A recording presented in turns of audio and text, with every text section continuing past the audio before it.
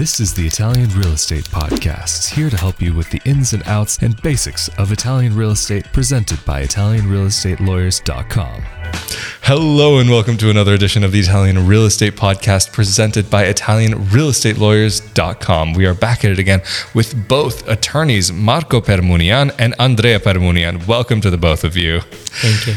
So today we are wanting to talk about something very particular here in Italy about not just renting property here in Italy, but renting to own. Also, just a quick side note for those of you who may not speak Italian, in this episode, unlike previous episodes with Andrea, we are only going to be putting subtitles, but please be sure to let us know if you have a preference to hear Andrea's voice just as it is, or if you prefer the voiceover. That's something that we are taking into consideration. So maybe let's get started with Marco Permunian.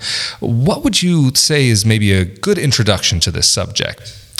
Rent to buy in Italy is a type of contract which was regulated for the first time by the Italian law in 2014. So before, it didn't really exist.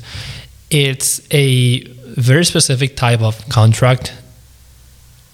I'd say not the most common, but if both the seller and the buyer agree to this type of contract, it can be a very good type of contract that carries advantages for both parties.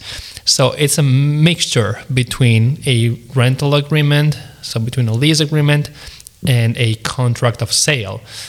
There is one person that is at the same time renting the property, but also paying some money towards the sum that needs to be paid to purchase that property. Like I said, it can have advantages for both the seller and the buyer, because for the buyer, who is actually also a tenant, that person can spend some time in the property deciding whether he or she likes the property enough to buy it.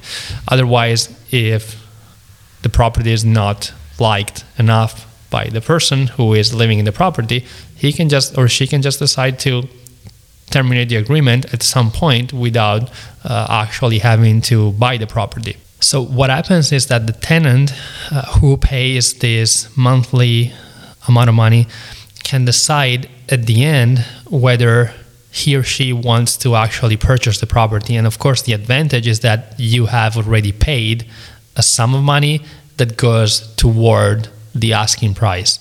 Or if you're not happy with the property, you just leave and terminate the contract.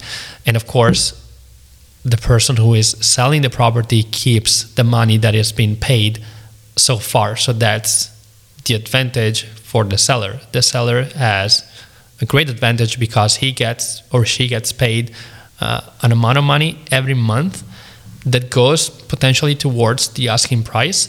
But if the tenant doesn't really want to buy the property in the end, then the seller just keeps the money. But that's probably something that Andrea can explain more in detail. And just to interrupt just before we go over to Andrea, just one quick clarification. So at the end of this process, the person who is renting to own doesn't actually own the property at the end of the period. This is basically a deposit of sorts, is sounding like what you're saying. So it depends on what's agreed by the parties. It depends also on the duration of the contract. So if the contract is long enough, so at the end of the contract, you can actually become the owner of the property as enough money has been paid over time.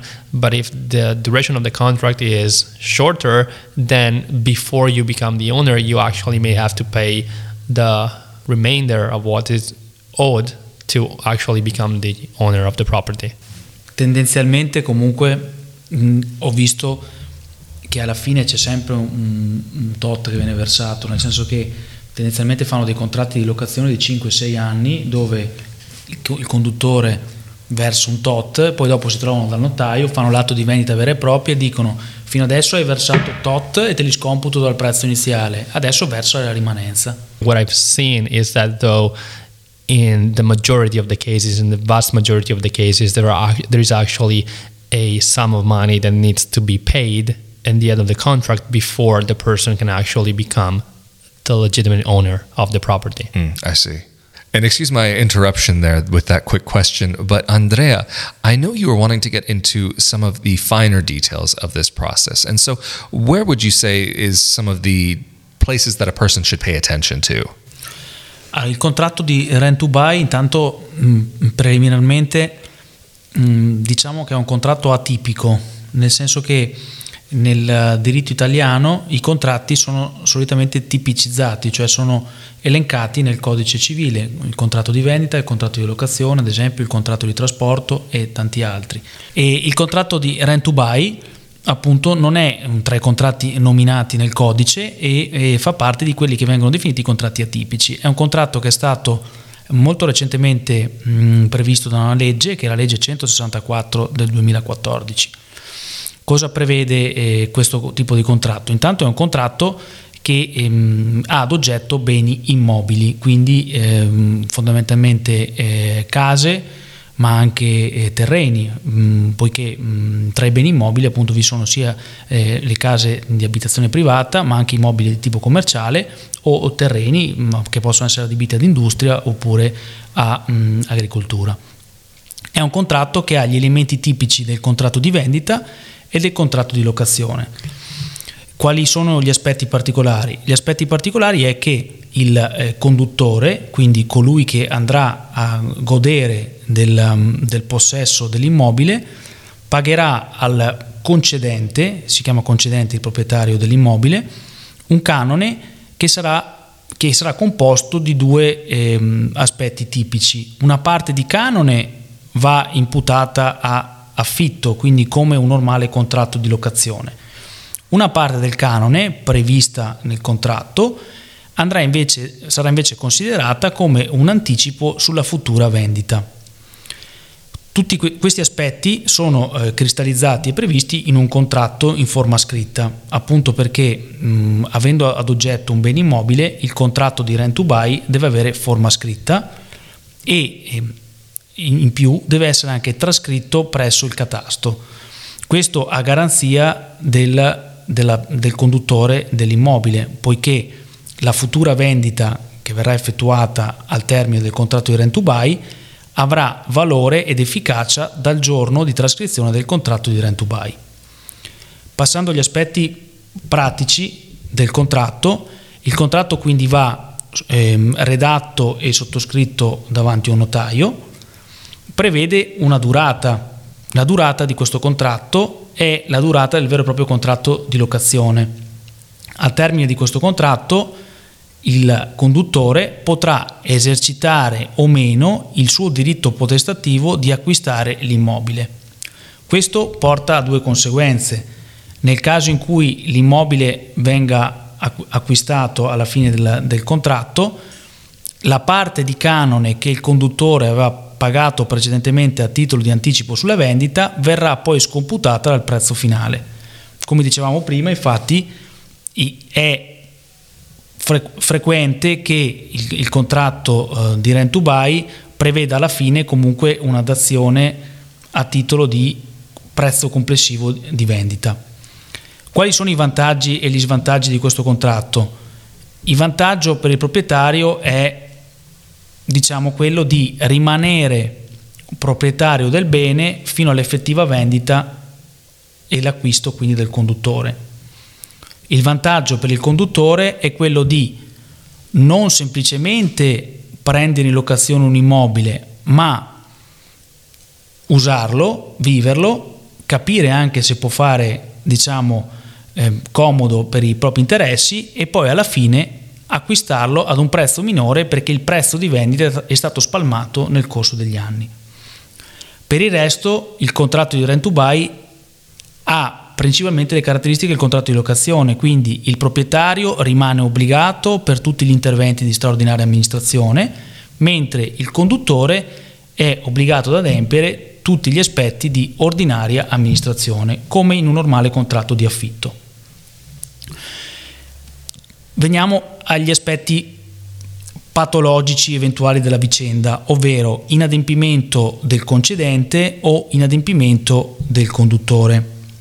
Allora, il conduttore, non essendo obbligato alla fine del contratto di rent to buy ad acquistare l'immobile, poiché al contrario è il conduttore che ha il diritto potestativo o meno di acquistarlo, può essere fondamentalmente inadempiente sotto due aspetti.